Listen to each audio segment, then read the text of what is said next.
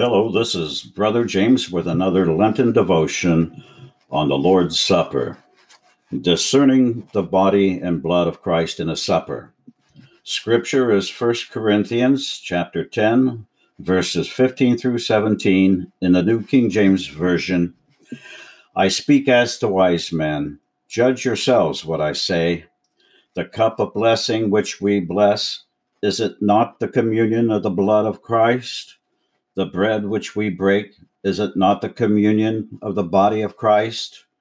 For we, though many, are one bread and one body, for we all partake of that one bread. My Christian friends, while discernment is exhorted in our public worship's liturgical formula in the Sursum Corda, lift up your hearts, or rather, our hearts are lifted up, joy awaits us as we anticipate hearing Christ's very words of blessing the bread and the cup of wine in the words of institution. However, the question may linger of whether or not the communicant acknowledges what it is that beckons him coming forward to the altar, even as we all sing the Agnus Dei, O Christ, thou Lamb of God, that takest away the sin of the world, have mercy upon us.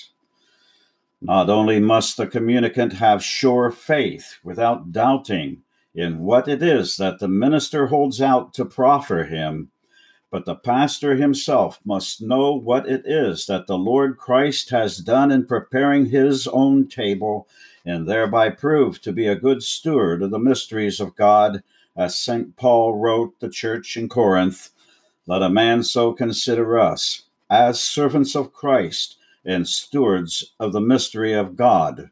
Moreover, it is required in stewards that one be found faithful. Faulty thinking causes faith to erode, so that you see what you receive from the hand of the servant of God as merely bread and wine. Many are of the mindset, even though they confess that it is the real or true body of the Lord. Think upon the many times that it had been said that the supper should only be celebrated a few times in the year, so that the congregation won't get wearied of it, or, as I have been told many times in the past, that we might take it, that is, communion, for granted. But remember that it is the Lord Christ who alone sets his table, who alone stated as his last will and testament by saying of the bread, this is my body, and of the cup of wine, this is my blood. As Martin Chemnitz, that second Martin of the Reformation, wrote in his examination of the Council of Trent, we grant with Irenaeus that after the blessing in the Eucharist, the bread is no longer common bread, but the Eucharist of the body of Christ, which now consists of two things, the earthly, that is bread and wine, and the heavenly, that is the body and blood of Christ. This is certainly a great, miraculous, and truly divine change. What now, after the blessing, is truly the body and blood of Christ. Martin Chemnitz again wrote in his book, De Cena Domini, the Lord's Supper, or Concerning the Lord's Supper, that he had published in Jena, Germany, in 1590, and which was recently, in modern times, 1976, translated by J.A.O. Preuss and distributed by CPH, Concordia Publishing House. And that can be found, what I'm going to read, on pages 163 through 167. This is what Martin Chemnitz said. Some, of course, try to get around these statements of the ancients by saying that Christ is united with us only by some unique spiritual connection, which nevertheless is called bodily. Chrysostom, in his homilia, that is sermons, in Mattheum, in the Gospel of Matthew, and Johannum, the Gospel of John, say that there is a threefold kind of union between us and Christ. 1, by faith through the Spirit. 2, by love, which along with other gifts is the work of divine efficacy and renewal.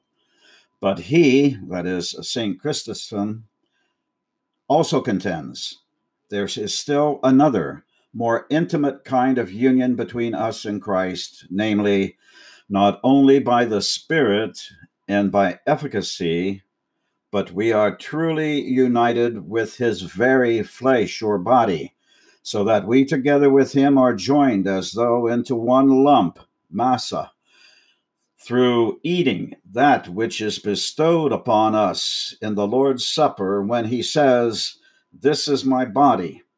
This does not take place in such a way, however, that the flesh of Christ is far distant in heaven and unconnected with us, but in a way that when we eat his body, we have him in us in totality. Martin Luther, in his great confession concerning the Lord's Supper, is quoted in the Book of Concord in the Formula of Concord as teaching this, quote, "If I were to say over all the bread there is, this is the body of Christ, nothing would happen. But when we follow his institution and command in the supper and say, 'This is my body,' then it is his body, not because of our speaking or our declarative word, but because of his command, in which he told us to speak and to do, and has attached his own command indeed to our speaking." Friends, you have often heard people say that Christianity isn't a religion, which according to the common definition of religion, that statement's not true, but that Christianity is a relationship, and that is true. This is absolutely the case at point. Can anyone be more intimate than when Jesus was, when he was born of the Virgin Mary, taking on human flesh, but without sin, in order to identify with his own creation? Could you ever be more intimate with Jesus than when you come to understand that this same human flesh, born of the Virgin Mary, now gives himself into death on Calvary's cross for the atonement of the world's sins? He now gives himself to you personally to eat for the forgiveness of your own sins. The same can be said of the blood of Christ, for that very blood that flowed from your Savior on that old rugged cross is now given to you to drink for the forgiveness of sins. This is the most intimate relationship you could possibly hope for, as Jesus truly gives himself bodily to you in his supper as his last will and testament. Innovations and novelties added to the Lord's Supper do nothing but hinder the communicant from knowing the true intimacy with his Savior that relies first upon Christ communing his body with the bread and his precious blood communes with the wine. So the same natural flesh and blood that was crucified for a sinful man, only then would the faithful have the real and substantial body and blood of Jesus. Anything less than what Jesus said could not be his body or blood, but merely a spiritual semblance without the substance itself.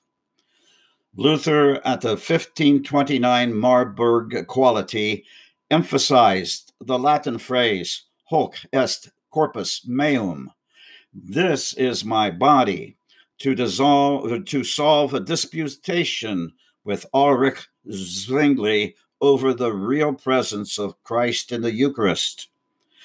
Currier and Ives had a lithograph around 1873 picturing a priest offering Holy Communion. They entitled the picture Hoc est enim corpus meum, translated, "This is truly my body." May Jesus' very words of blessing ring as clearly today for the salvation and the comfort of weary sinners. The fifth stanza of Samuel Kinner's hymn written in 1638, Lord Jesus Christ, thou hast prepared, summarizes today's devotion. Though reason cannot understand, yet faith this truth embraces. Thy body, Lord, is everywhere at once in many places. How this can be, I leave to thee. Thy word alone sufficeth me. I trust its truth unfailing. Amen.